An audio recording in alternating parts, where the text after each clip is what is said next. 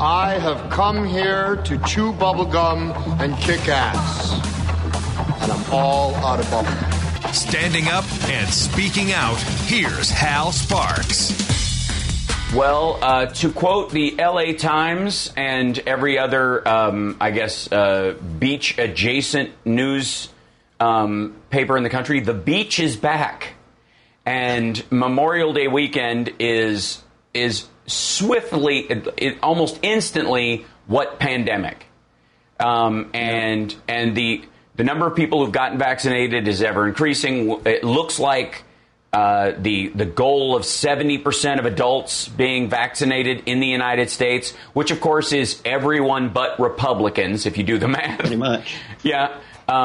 It is going to be met before July 4th.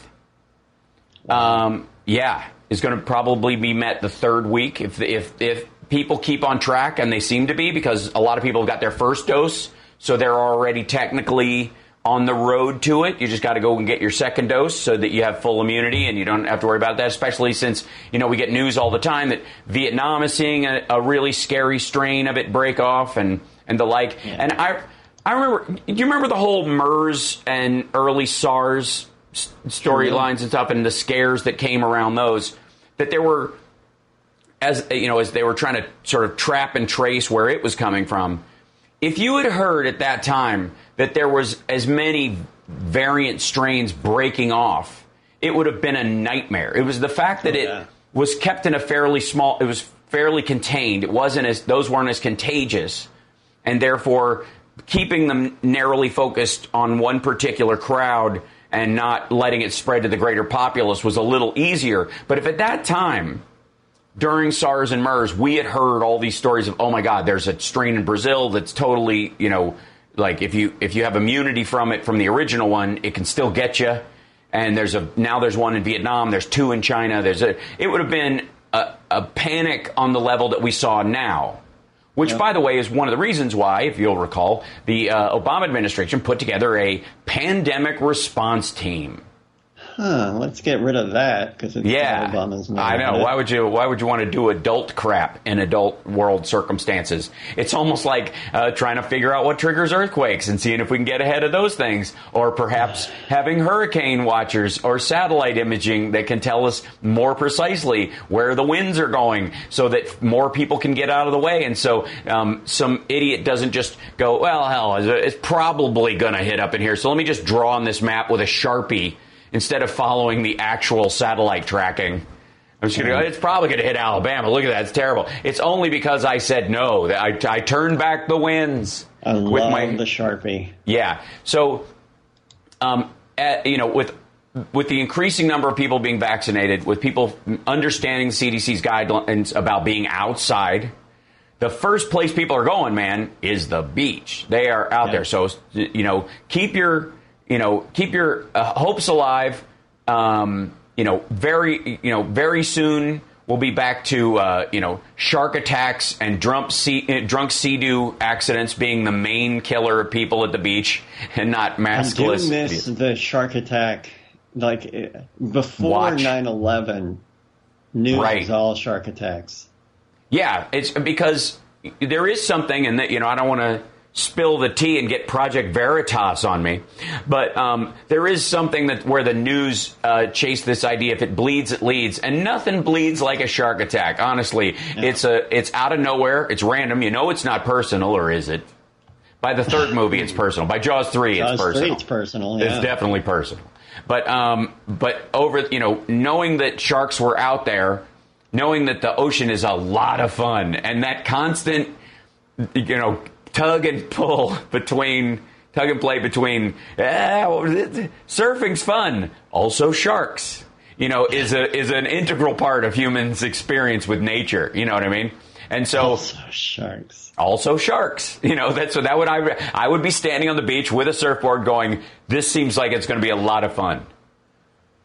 Also sharks. There is also sharks as a possibility. Yeah. So over the course of, the summer, I mean, if you listen quietly, you know how you can go to the beach, you can pick up a shell, and you can hold it up to your ear, and you can hear the ocean. Right now, if you went to the ocean, you found a big conch shell and you held it up to your ear, the sound you would be hearing is the sound of right-wing talking points dying a horrible death. Because there are several primary fears that the Republicans have been using, the shark attack of communist encroachment. Socialism is just a stepping stone to communism, and all this government spending, by God, it's not a rescue package. We're not in an extraordinary situation. This was a pandemic anyways, and it's a fake virus that was created in a lab. I mean, can you imagine trying to coordinate the talking points traffic? You're see those people who are the traffic coordinator for a major metropolitan city, right, and they have to work on the timing of stoplights because, oh my God, we slowed some of these stoplights in the east part of town, and now we have these jam-ups on the freeway that seem totally unrelated, but are absolutely. We fix those stoplights, and suddenly the freeways open up again. What was happening? Those kind of the minute changes that trigger ginormous ones, right? That's what it's got to be with right-wing talking points right now. Yeah. Because, the nightmare for them of Joe Biden in particular, the thing that scares the hell out of them is that everything he's presenting is, quite frankly, largely reasonable within the conscious grasp of most voters. Anybody who's, as I say on the regular stream, on planet Earth and not on Moonbase a-hole, which is where sort of the extremists of both parties, take turns putting each other in a noogie, The rest of us are like, yes, I would consider broadband infrastructure now. Would you have considered it that in 1930s? In the 1930s? Probably not, because there was no such thing as a computer. We're expanding our idea of infrastructure. Do healthcare centers qualify as infrastructure? For the sake of reconciliation? Probably not. Are they facilitators for the work environment? Maybe so. But do you call them infrastructure? Do you call them some other crucial thing? Do we have another word for something that's crucial but that isn't technically infrastructure? That's, these are, this is the debate of our current time because we have, all shark attack stories aside, a surprisingly stable society even through the Trump years. And there are two things. It's a miracle. It is. It's, the thing I think that stands out to me that I've been watching, because the amount of right-wing, flailing that is going on right now. Do you understand how far down into the New York Times back section or the Life and Style section or one op-ed in one paper that they have to go, or a story? Literally, they were chasing on one of the, the many psycho right-wing podcast things that I cover on my live stream. They were chasing a story this week about a school where a teacher was fired for suggesting that something racist was the reason why they were fired. And the teacher turned out not to actually be fired. They were put on leave. And the point that they were trying to make, they argued, was limited by the fact that they were not in person. They were on Zoom. And so people getting, oh, we lost Johnny again. There goes Skype again. I don't know what's going on with that. It's weird. It's this. I'll switch back to me. And then I'll fix it in the interim. And then we'll have to enjoy the Skype story. Maybe that's just an ongoing thing. We're going to bring him back in with Zoom. Let me take an early break. I know it's only 13 minutes after the hour, but I'm going to take an early break, bring Johnny back in, because I want him to be here for this part of the discussion, and I want to discuss with you guys in the chat room. And welcome to the show, by the way. It's the Hal Sparks Radio program, Mega Worldwide, here on WCPT 820. And, of course, we are a podcast as well, against my better judgment. It's true. I acquiesced. I allowed my beautiful show to be turned into the Hal Sparks Radio podcast, Mega Worldwide, on the Sexy Liberal Podcasting Network, which Stephanie lured me into, as she does with so many others. We'll be back right after this. And I want you guys to think about for a second, after all the flailing about January 6th, and we'll talk about that as well, the Republicans are doing everything they can to fight anyone looking at not just what happened on the 6th, but how they actually govern. And I, of course, govern in air quotes. We'll be back right after this. Now let's get back with Hal Sparks' radio program, Mega Worldwide. Welcome back to the show. Thanks, Fixed It, as I often do. And we are here every Saturday. Don't forget to add WCPT to your car. Program it in. Get it in there. So it's all your favorite liberal talkers get some ear holes to talk into. It's very important. Now, over the course of, and hi, chat room. Love you guys. Now that I've got all of our tech concerns out of the way, I can say a proper hi to you guys. This, it shouldn't surprise anyone that the Republicans hate being Republicans more than any other thing in their life. They hate being Republicans because Republicans aren't, necessarily. It's not indicative of their character or their principles or any of that anymore. It is strictly their governing apparatus. This is the method. Being a Republican is the delivery system of Trumpian aggravation and sort of wailing and gnashing of teeth that goes on in certain, conservative communities, right? That, if they had their druthers, they'd dial back their whole existence, to the edge of their property, and basically sit on the porch going, "Get off my land." And as effectively their raison d'etre in life, that would be it, right? But unfortunately, for them, I suppose, America is a great country. And this great country requires a great government. And the freedoms that are created in the Constitution, require maintenance and preservation, right? And normally, the tug and pull between what would be liberals and conservatives in terms of governance would be the idea that the more freedoms you have, the more finely written your laws must be, so that you do not step on more freedoms in your protection of people from those freedoms. And obviously, gun laws are the obvious one. But even in free speech, we do not have the absolute right of free speech. And anybody who tells you they want it is just mad they can't sell child porn or snuff films or help ISIS get a website. Because if every time I hear Mike Lindell or one of these people going, people are going to be able to come here and there'll be no censorship. That's nonsense. We have reasonable levels of censorship in our society. The question is, what's reasonable? And there will always be a tug and play around the margins where is it okay to yell fire in a crowded theater if you're there because everybody goes and watches Backdraft and it's now a cult film and every time something catches fire, the whole place yells fire? Is it okay then? Yes.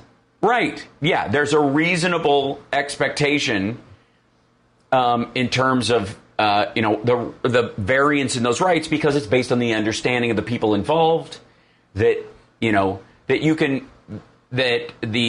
people who believe that verbal consent is incredibly important in a sexual interaction might tend to be thought of as offensive at a swingers party because those people have given that consent just by showing up, and you're coming in and you're ruining the fun for everyone. It's like a nun walking around and you're bumming us all out, right? That would be the idea. So in the amount of freedoms you have, in a country where there's no freedoms, it's pretty straightforward. I mean, there originally were 10 commandments, and it was pretty, if you got caught coveting or killing, it was the same punishment.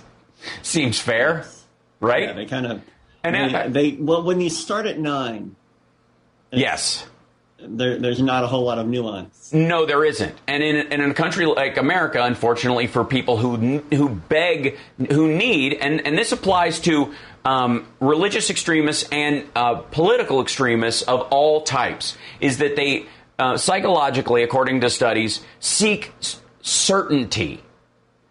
And I have news for you, folks. In a world of 7 billion people, there is next to no certainty in terms of how other people are going to behave. There are variances in that, and you can choose your path of protection for variance from one direction. And the one that, again, comes up the most is probably around guns, in that, do you call the police or do you carry a gun yourself?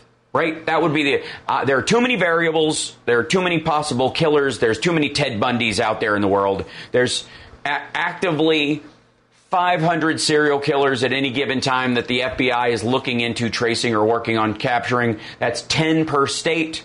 If you feel like, well, my state's very populous, I could dodge that guy just not by not helping someone with a busted arm into a van. Then you might feel like if I feel sketchy, I'll just call the police and go, what's this dude in the van doing?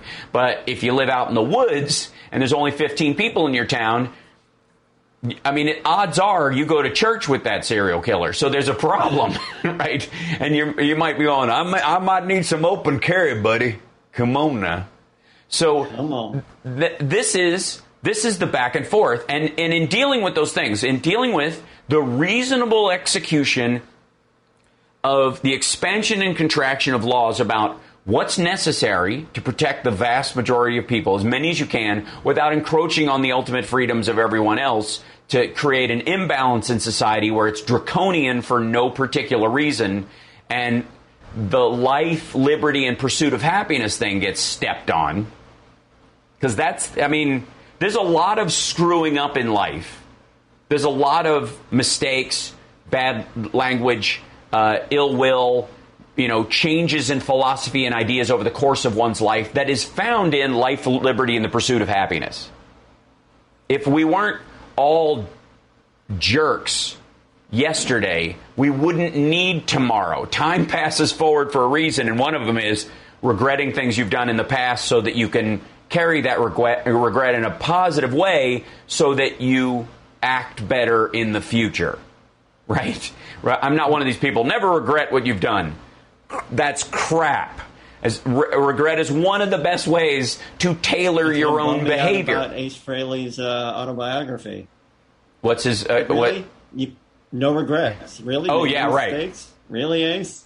Yeah, really? Yeah. No, I think it is madness to avoid your own personal regrets. And it also, by the way, if you ignore your own regrets, you'll never actually ignore the regrets of other people. You'll never look at people who've made mistakes and go, well, no regrets in my life, so no regrets in your life. We're all good. The minute you walk out the door, no one has any background that I'm going to have a problem with. Like, nobody believes that, especially in the no regrets crowd. That's the irony, right? It's never going to work that way. So in the messiness of life, we are all hashing out the best way forward with the most freedoms and liberties, but within the whole, hey, Mike Lindell, you are absolutely going to have censorship of a form, a terms of service. I wouldn't even call it censorship, because that would say that these people have a valid point of view or a valid thing that they're saying and not just yelling fire. It's not censorship to stop someone from yelling fire in a crowded theater. It isn't. Unless you are applying the fire in a crowded theater thing to a bunch of people who are watching Backdraft and it's become the new Rocky Horror. And you go, I just don't like hearing it through my window and it scares me. And you're like, well, shut your window on Friday nights at midnight. Everybody knows they're yelling fire or whatever. Or just monitor police channels. You'll be fine. So in that variance, there has been a huge bifurcation in the political sphere. This is the divided America we hear about all the time. And we do hear about, and there is a tremendous amount of reactionary behavior online because it is extremes. It is the small, it's the little brother that Big Brother was supposed to be. Big Brother was supposed to be this big, scary governmental mechanism that watches everything you do. And in reality, Little Brother is the one that's always filming what you're doing, that's always texting about what you did, and all those kind of things, kind of monitoring your behavior to make sure you stay within social bounds. Sometimes it results in better behavior and learning, and sometimes it results in just abstract stomping of people for a misunderstanding. That's what that's what brought George Carlin to to go, maybe it's not politicians that suck, maybe it's the public that sucks. That was his whole basis of the idea, right? That Big Brother isn't really the fear Little Brother is. And so in that extremity, and I do have a point here, in that extremity, what you see is the right wing especially desperately trying to cling on to the shark attack idea of the Biden administration. That everything they do is there's a shark in the water. Yeah, you got your surfboard. You're looking at this rescue package. Yeah, you're looking at infrastructure. But the shark in the water is communism. It's lurking there. You just got, and so they're standing on the beach just screaming shark when there is none. And then when there is a shark in the water, they're like, why are you screwing beach day for everyone? Because, it is maddening to watch them try to, thread this needle thinner and thinner each time. And in the case of the Biden administration, everything they are offering up is absolutely the destruction of our economy and the creation of communism and the absolute burning of the Constitution like it's the flag at an Antifa rally. This is it, and it's beyond hyperbole.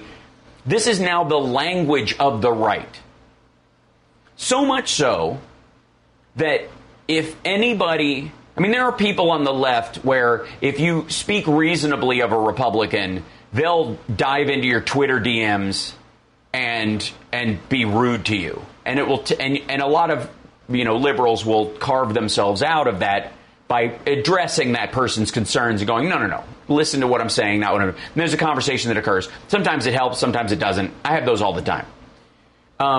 In just trying to treat someone with humanity that I disagree with, and not paint entire groups in a bigoted fashion. You can get in trouble with the groups that are going, well, bigotry is is always available as a tool, right? And there are those people. They do exist. It's different, though, with kind of online, thought police on the left, minor groups of them that try to do this stuff, versus the entire structure of the right-wing media sphere is now built on this. If you ain't Trump, you're out. If you don't toe the line, you're not just, as Trump used to say, probably a Democrat, which was his big thing. They're probably want to admit it. That's the weird part. They're so deep in this, and you can't admit it, but then you've got to. Well, haven't you been in that kind of an argument, Johnny? Haven't you been in an argument where you're so deep into it and you realize you're kind of in the wrong and you might have a way to back out, but God darn, the other person's awful, so you're like, you know what? I may be wrong, but you're awful. I can be right. That can be fixed, but you're still going to be an awful person, right? You're just mean. I don't care if I'm wrong. I'm not arguing my facts anymore. I'm arguing how mean you are, right? That everybody's been in that nah, I'm not.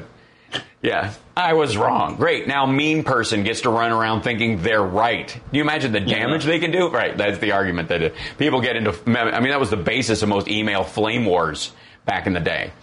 But I want to go through some of the, when we come back from the break, I want to talk about some of the the right-wing responses to Trump just getting in legal trouble that if he wasn't president, he would already be in. He was on his way to being in. And all being president did was pause it and protect him for 4 years and allowed him to build a wall of his own to shore up his defenses against this with using idiot maggot supporters and their money as human shields against his own petty real estate and tax schemes. We'll be back right after this. It's the Hal Sparks radio program, Mega Worldwide on WCPT Radio, Chicago's Progressive Talk. There's sharks everywhere. They're all around us.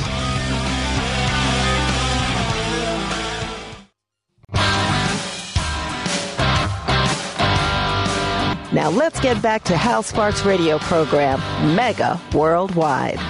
We love you, Doris, by the way. Big hug to you and Precious.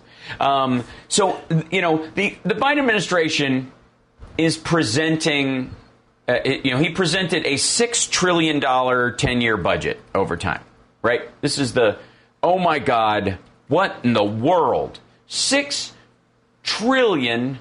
Trillion. We're not even talking about billions anymore. This is trillions. The American economy is somewhere, depending on your belief system about what the fluidity is of the American economy, is 21 to $27 trillion in money exchanged through it every single year. Let me repeat that. 21 to $26 trillion running through it. Sounds big. Every single year. Now, $6 trillion is a lot of money. But only if you look at it in terms of the population of the country in 1951, the number of jobs that existed in 1935, the interaction in our economy with other countries in 1920, right? If you look at it in those terms, it's ridiculous. Yeah. I mean, by God. At one point, if we all go back like Marty McFly to November 5th, 1955, nobody has 2 television sets. Now a lot of people have their old flat screen in their garage. Flat screen televisions, which are straight up Star Trek.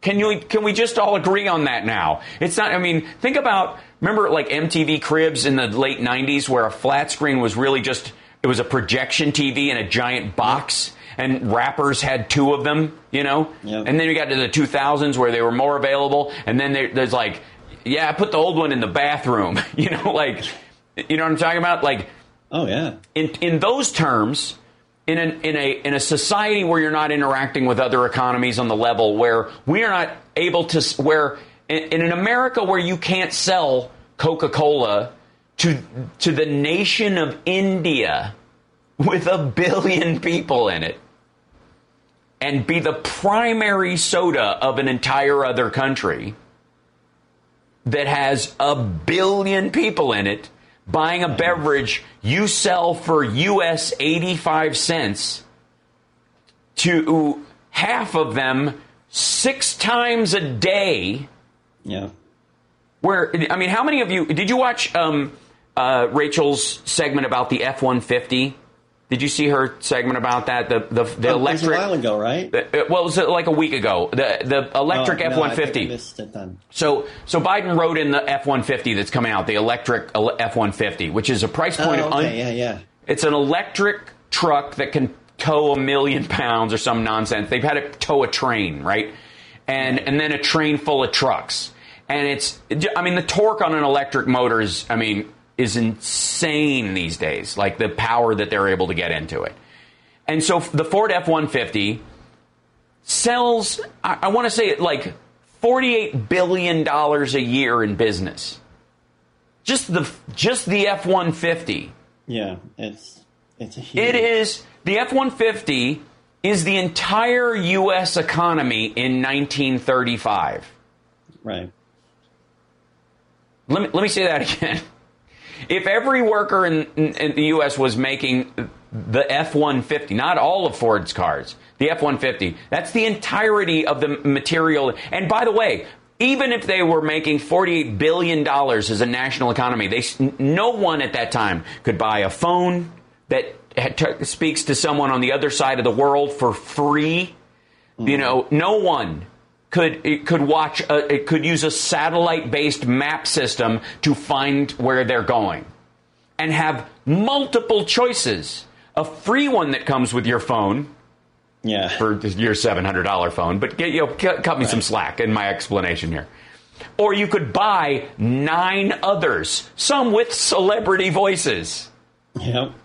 You know what I mean? Like, people, and the Republicans love to talk about, obviously they've thrown fiscal conservatism out the window with their tax cut and with the military budget they put forward. It was a joke. Trump ran a $1 trillion deficit every single year from 2017 on. He just didn't care. And that wasn't to, oh my God, we've hit a pandemic and we have to make sure that the evergreen that is our economy, this barge that is turned sideways in the middle of the Suez Canal with tons. How many tons of stuff were on the evergreen? Think about that for a second. Think about a boat, a cargo boat in 1970 and the evergreen. And the amount of goods coming from country to country, like, it's ridiculous. Think about just the Robinhood millionaires that are being made. People using Robinhood to buy stocks in a way, using buy and sell mechanisms available to them that literally the people who made the initial stock market millionaires and billionaires, if they had those tools, would have been trillionaires themselves. Their families would have been in control of everything. Yeah, it was 38,000 tons. Thank you, Bob Carmody, in our chat room.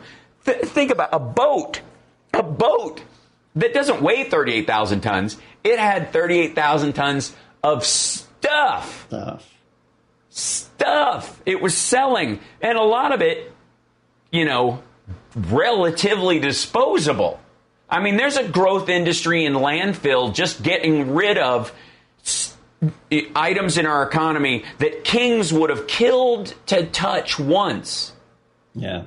300 years ago, that we go, I got a new one. I had these headphones, and they link up to my phone automatically and stuff, and I can talk to them and ask questions if I ever don't know anything. I can go, hey Siri, what did I? And if a king had an Apple HomePod that actually was hooked up to some magical internet, the power available is insane, right? So when they start clamoring about $6 trillion, well, what's that $6 trillion for? And when the Republicans use it, it's to give a tax break to the wealthiest among us, namely corporations, because that was the permanent one. And then the other half of it goes to the military-industrial complex to make and buy new military equipment that we don't need. No. And that we are ultimately, just to keep it from being a huge hole in the budget, selling to countries that we would never sell military gear to before. Hello, Abraham Accords. I mean, that $50 billion in military stuff to the UAE, Bahrain, and I think Qatar. And like there was one other country they were working with. None of them were, by the way, had anything to do with the Israeli-Palestinian conflict. So I don't know what. That's another can of worms. That ceasefire is at least holding. That's a good sign, right? As we lead into the Memorial Day weekend.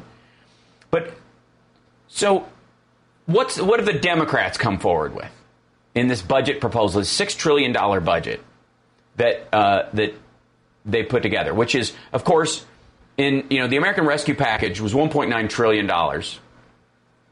There's a $4 trillion infrastructure, jobs, and economic proposal on top of that is effectively the push for the budget. The jobs plan is, of course, converting us to wind, solar, geothermal, renewables. That will eventually mean, by the way, either micronuclear or thorium reactors or more efficient nuclear reactors. Don't get me started on molten salt. But it sounds delicious. It's not. It burns, actually. It's very uncomfortable. It goes right through you. I'm just going to say. It burns twice. Molten salt. There are a lot of technologies that are the technologies of the future, that the kind of stuff that will get us off Earth, the kind of stuff that will cure diseases, the kind of stuff that will protect us from infection, the kind of stuff that will maintain the environment while,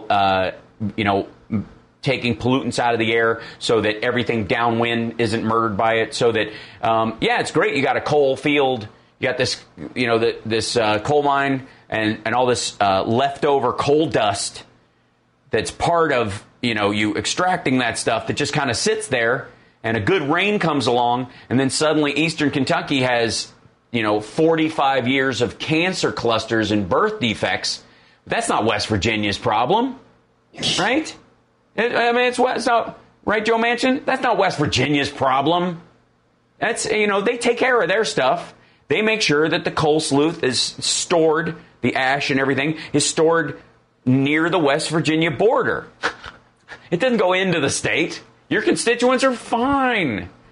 Eastern Kentucky, though, is poisoned. But then, Mitch McConnell and Rand Paul don't even have to bother worrying about those people voting anymore because they don't have any money or influence. They're just poor white trash who are, born with one eye or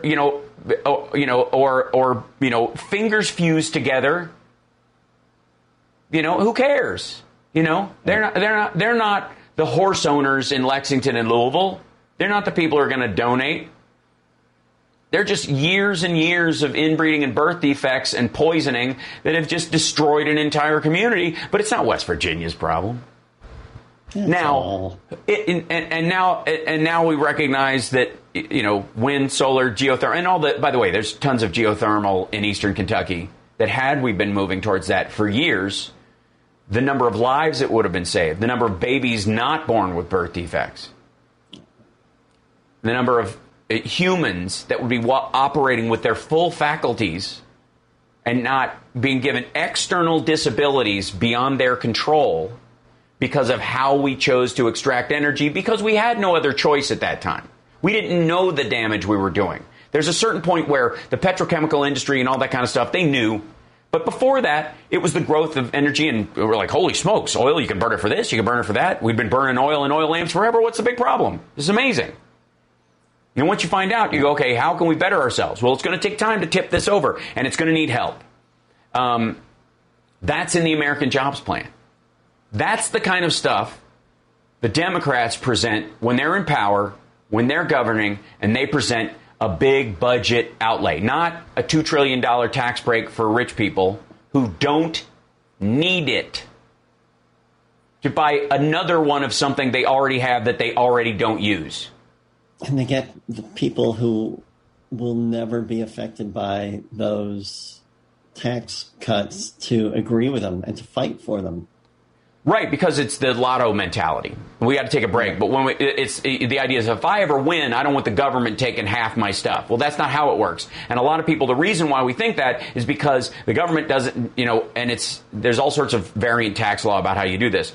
And this would be the change I think you could actually pass through. I have an idea on taxation, on big money exchanges that, some of it exists already, but it could be expanded or at least vocalized more.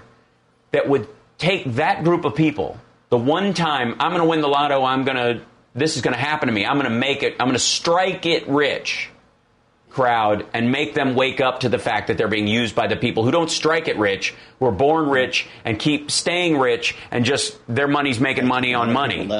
That's right. We'll be back right after this. You're listening to Hal Sparks' radio program, Mega Worldwide. So a lot of the budget itself that the White House put forward it's huge. There's a lot to, and I don't mean it's huge in just its amount, but I'm going to slide it over on the screen for people on the chat to look at with me. But this is for fiscal year 2022 budget of the United States. This is a whole. This is a real document. This is not, we'll do a continuing resolution and pretend everything's fine. Tack, right?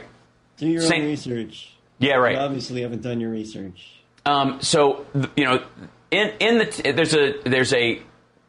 They are doing such a smart thing in the actual budget itself, in that the table of contents only has 6 elements.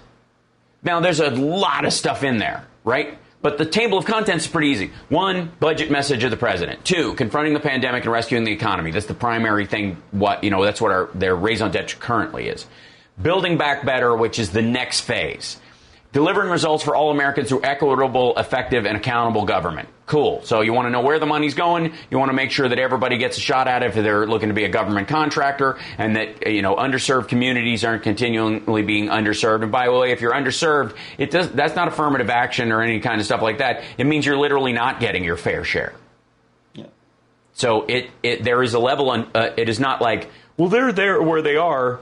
And now they're getting more, and that's unfair. No. They're getting less, and now they're going to get the same amount. That's what's actually happening. Okay, summary tables, and then the OMB contributors to the 2022 budget, which is the people who broke it down and all that kind of stuff.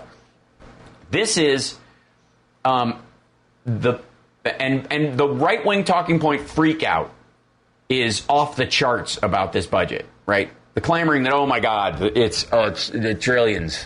Oh, the trillions. Meanwhile, Trump dumped nearly $8 trillion on the economy last year alone. And he was, by the way, do you remember what his arguments with Jerome Powell? Everybody forgets this. Remember Trump's complaint about the Fed that we should have a negative interest rate? That No, I don't remember that, but that sounds about right. On and on and on.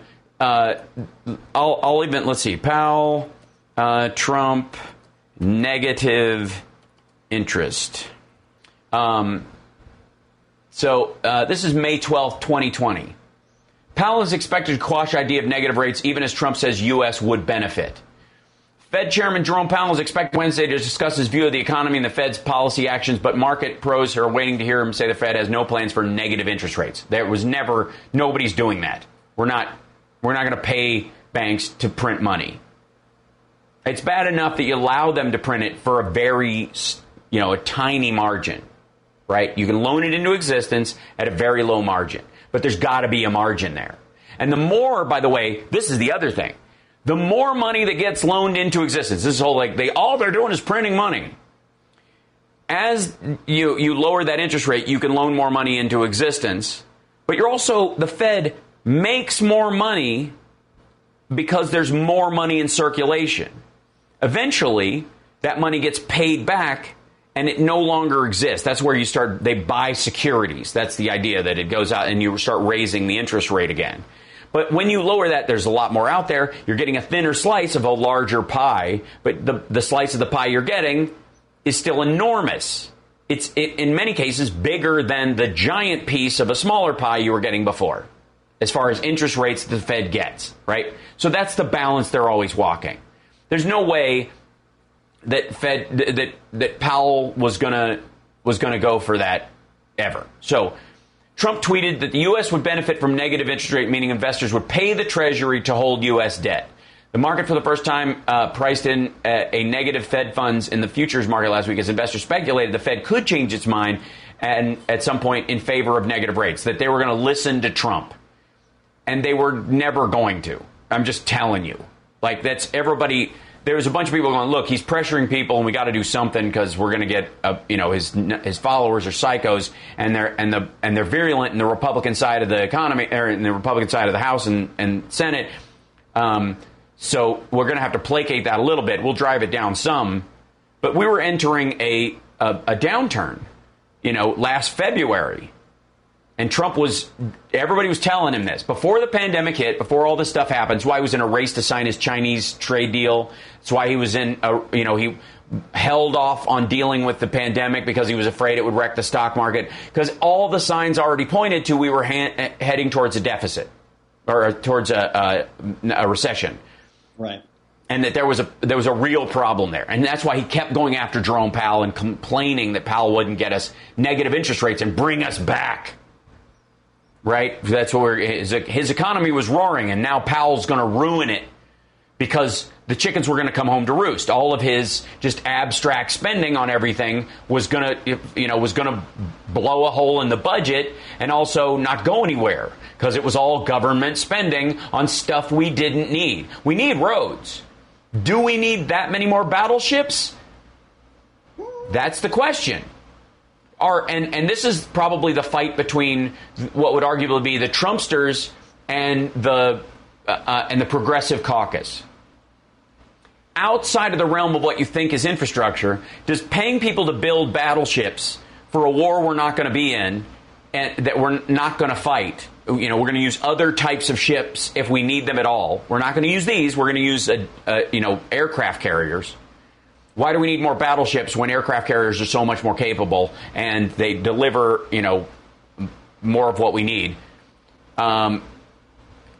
isn't that the same if you're using reconciliation to pass your budget and go, yes, this is part of infrastructure?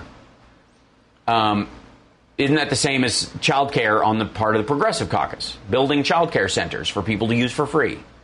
Because that gets them to work. People can, have a place to park their kid while they go to work. And their kid is getting a nutritious meal and a little bit of instruction and being treated very nicely. And then they pick them up after work uninterrupted and have a nice family meal and talk about their day. If that was available to all communities, does it mean all communities will use it the same? No. But if it's available, is that part of infrastructure? Is that a necessary part? Or is that just a perk? Membership has its privileges in being an American citizen. The American Express part of being a citizen. Yeah, no. Is it socialism? Is it capitalism? Is not part of the question. We're a rich nation. Socialism or capitalism aside, our nation is so great. We, as a democracy, have been decided we can use our tax dollars, because we have more of them than other countries, to make sure that the poorest among us have food, shelter, child care, jobs creation, education, those kind of things. Not because it's socialism or capitalism fighting each other over how these governments work, but because membership has its privileges. Citizenship has its privileges, right? That's what makes America great.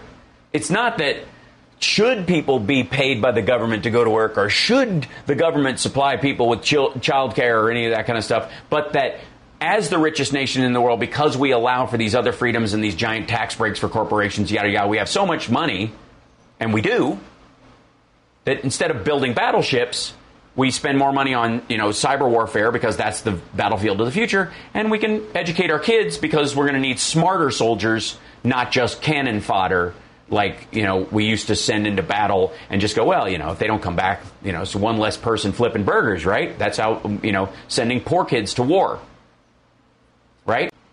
And by the way, the whole, oh my God, the Army and the CIA are going woke.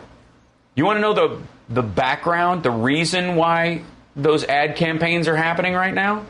I'll tell you after the break. We got to take a break right now. See what I did there? I think bloop, nice. And then I reeled it in and all that kind of stuff. Excited. Thanks for listening, and thanks for supporting the show. By the way, don't forget you can super chat at infotainmentwars.com, and you can also become a member at twitch.tv/HalSparks. You can subscribe there. If you're an Amazon Prime subscriber, it doesn't cost you anything. You can subscribe at Twitch, support the show. If your kid's on Twitch and they're like, use your subscriber thing to subscribe there. Just help us out. They'll show you how it works. You'll have your 13-year-old talk you through it. And of course, you can also become a Patreon. Our goal is 1,000 patrons. That would make us have 1/18 the number of the lowest rung right-wing YouTube channel. Just saying. 1,000. I mean, and half of that of people who do watercolors for a living. I'm just saying. I know we're fledgling, so I can complain, but 1,000 would be great. We'll be back right after this. It's the Hal Sparks Radio program, Mega Worldwide.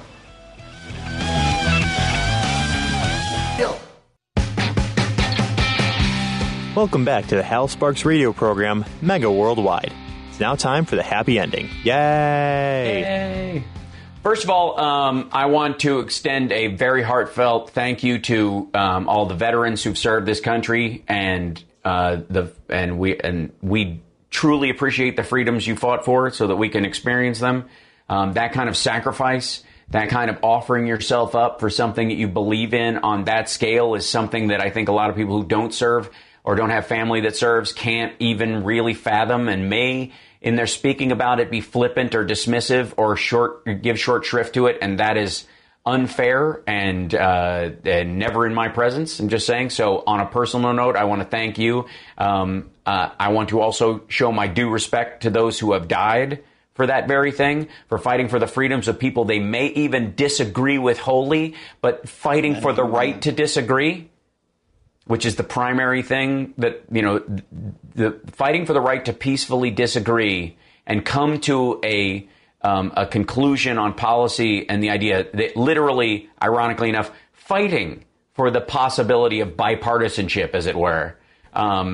The respect I have is never ending. And to the families of those who have served and were lost and wounded, and to the families that serve now, who miss their relatives when they're away, who worry about them when they're overseas or gone or on training missions or going through the process of practicing with very dangerous elements that may or may not endanger their lives, even outside the theater of war. My undying love and respect to you guys as well, and I want to say thank you. And I hope that everybody has a wonderful Memorial Day filled with reverence and respect for the reality of that, and any thoughts that you might have about but this and but that can be put aside, because that's not what you do when you're at the funeral of someone. So behave in that way, with the due respect of those that deserve it, the heightened behavior, the heightened respect. You can still disagree with misuses of power, misuses of military might, misuses of, the actions of members of the military. That has nothing to do with Memorial Day. That is wholly disconnected from Memorial Day. As a matter of fact, your criticism of those things is more warranted when you can understand, contemplate, and respectfully appreciate the sacrifice made by those who aren't that. So I will occasionally get pushback on that. And for the record, I don't care. It's not a take. It's not an opinion. It is my deeply held, principled belief. And therefore, anybody who craps on that idea shows who they are and has no effect on who I am. That's how that works. And that's the difference, in many ways, online between a principled idea and a take. And so I will stand with that, and I am unbending in that. I don't care. And nothing said on the other side of that. I mean, I honestly, I look at it with a certain bemusement, genuinely, when I do hear those kind of criticisms. Yeah, but on Memorial Day, we should remember that. No, we shouldn't. Because the inability to have reverence for someone who gave their life so that you could complain like you're complaining it takes work. It takes character. And if you don't have it, then why am I not, I don't like, why am I even listening to you about anything else? I think is the other thing. So in terms of that, I don't know that qualifies as a happy ending, except for maybe the joy and reverence you have for people who have actually made that kind of thing. And the steady appreciation for those among us. It's funny that we can say, there seems to be a movement in certain sectors of the left about, we love our first responders except cops. It doesn't work that way.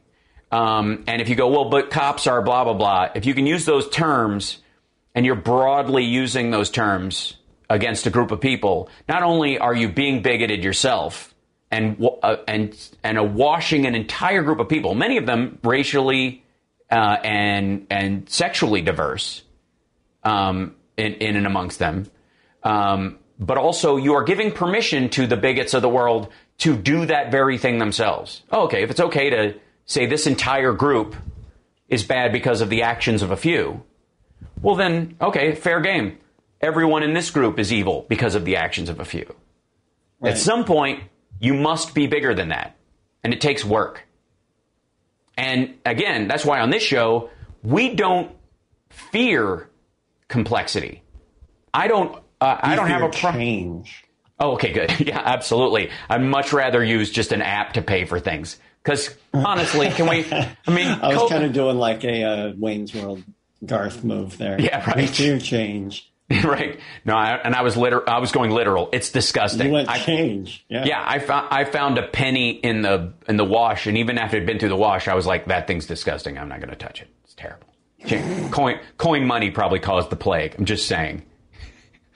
Like, here, have some of these. I've had them in my pocket near my genitals with just a fine level of fabric between them and you. And now I'm going to touch them after I've rubbed my nose and scratched myself. And I have this little bump on the back of my neck that feels a lot bigger than it is, but I can't stop picking at it. It's a quarter, right? Like,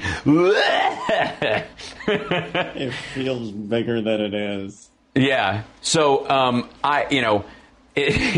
somebody, the prop says TMI. I'm sharing this.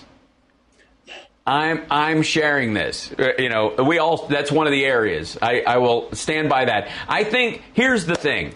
If we have a happy ending, and I think that we do, it's that the vast majority of the bill the budget presented by the Biden administration will pass the House and Senate, will be enacted in some form, probably over the summer, probably during August, because the dead time during August, when the news kind of looks the other way, because we're going to have a huge, there's going to be concerts, there's going to be live events, there's going to be slow-speed car chases and nutcases running around, and God knows it's America, we'll have a mass shooting. Those kind of things will eat a lot of the bandwidth and take that bandwidth away from politics. And it always does during August, most of the time. Especially now that we're recovering from the pandemic and we're getting back into the roll of things. Because we're going to move into a period where, as Biden's president over the next year, as much to the chagrin of the political class, that we'll have a bit of invisible executive. It'll just be functioning. And all the fighting and crap will be the MTGs and Matt Gaetzes of the world running around the country trying to avoid a subpoena by hiding behind packs of maggots. And going, what? Aren't we all child sex traffickers? Come on, guys. They're after me because they're after you. Right? So August, more than likely, or somewhere leading up to then, while everybody's busy with the summer, a version of the infrastructure bill will get passed. And during the school year, when schools start getting rebuilt and they fix the ventilation systems, because money's going to be coming in already from the rescue package, from the COVID rescue package. That money's going to be spent this fall re-outfitting, putting UVC lights in all the schools, which will cut down on the number of flu cases, which will save another 10,000 lives, and everybody will shrug that off, but it will. That the stuff that the Trump administration couldn't be bothered to, the House Democrats and the Senate Democrats wanted to put it in. Biden finally got it in his plan.